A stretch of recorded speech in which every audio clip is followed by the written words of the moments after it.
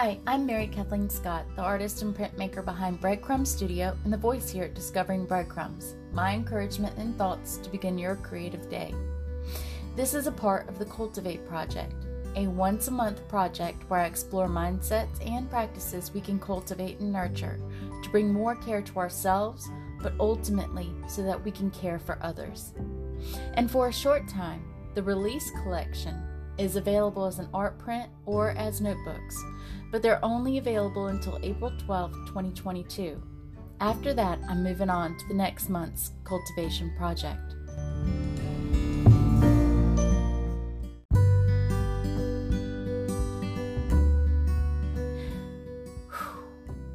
Release.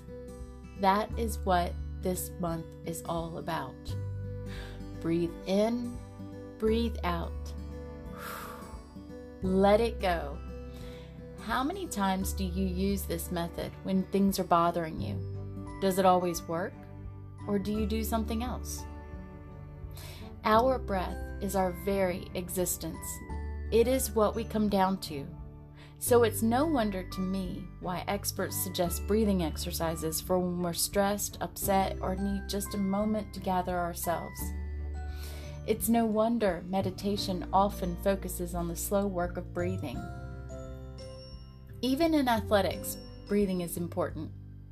I always found when I was coaching my athletes in track or cross country, they were much better when they were able to find a great rhythm with their breath to match that of their gait.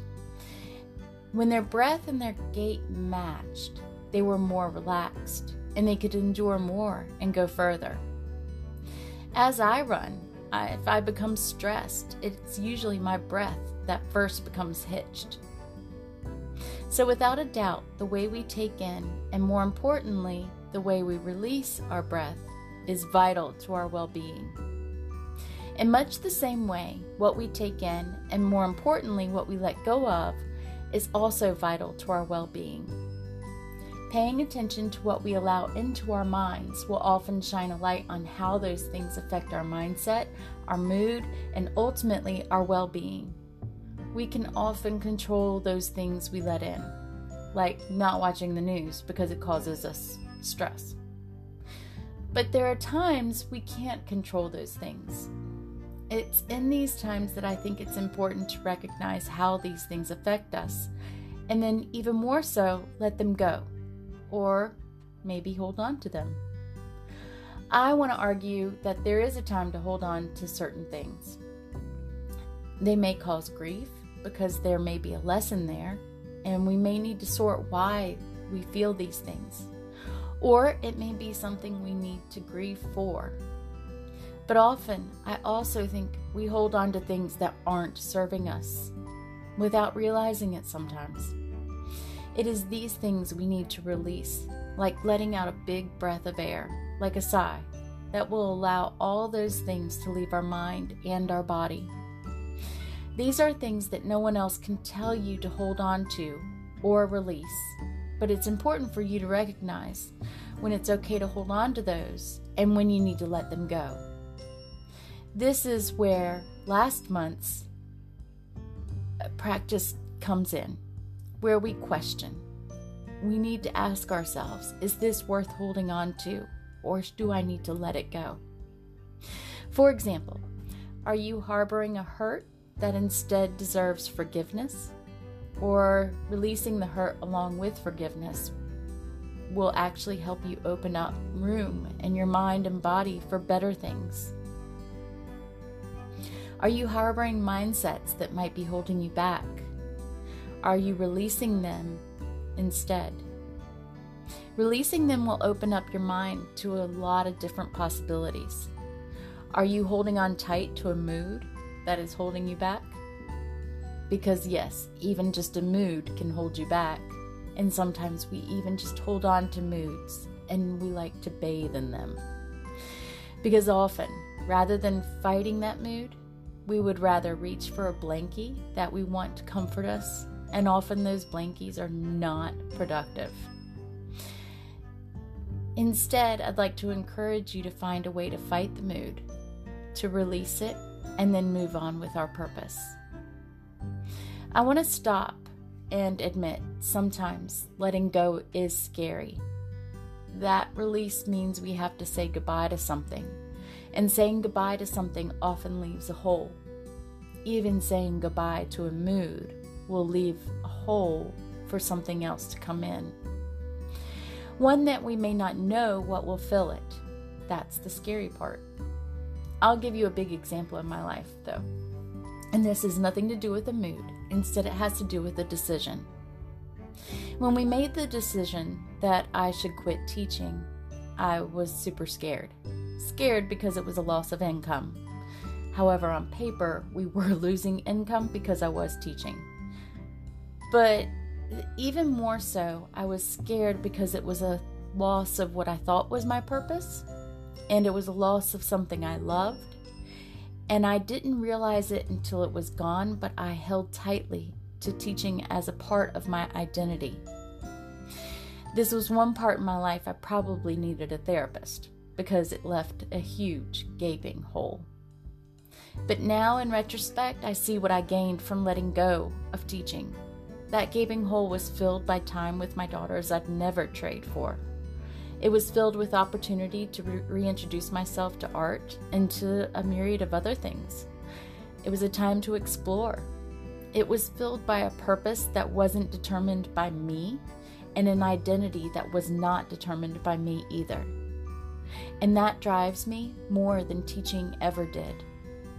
But the bigger lesson in hindsight is I had allowed it to not only become my identity, but I had allowed it to take over my entire life. I worked all the time because I felt I owed it to my purpose to be there for those kids that I taught. And by all the time, I mean, I woke up every morning at 5:30. I worked until 6:30 at night and was often not home until 7 or 7:30 at night. Then I had cross-country or track meets on Saturdays, and if not, then I had practice. Sundays I worked on trying to prepare my lessons for the week and grading homework. Summers were for professional development, cross-country practices, camp, and getting ready for the next year. I put everything else to the side to work. And my lesson was sometimes when you always put something above other important things and above listening, especially listening to God, releasing that thing is like a reset. It is a breath out that allows you to breathe in something different, something more balanced. This year in Judaism, the year of 2021-2022 is the year of Shemitah, which means release. It's a Sabbath year where no one works the land. And to those of the Jewish faith, it is a test of their faith that in that release for that year, God will provide as they release. A breath out allows for a new breath in. To me, it's a beautiful process that I've started to come to know more and more. And as I release and let go, often I am greeted with something new. A breath out leads to a new breath in. If I let go of something, it leaves room for a new thing. A breath out leads to a new, fresh breath in. By breathing out and releasing my past as a teacher, as a non-art school student, as all the things I've been, it allows me to breathe in and be an artist right now. Often holding on to our past is like holding on to our breath. We can't live if we hold on to our breath. Much the same way, we can't live if we hold on to our past. Let it go and allow new breath to give us life. From Isaiah chapter 43, verses 18 and 19, remember not the events of the past, the things of long ago consider not. See, I am doing something new. Think of this as an encouragement from me to release your burdens, your past, and anything not serving your well-being. But also know this, your past, your burdens, your hurts, whatever it is that you're releasing is not worthless, but instead can be used in the present or in the future as lessons, as something that pushes you forward So breathe out what that is and breathe in something new.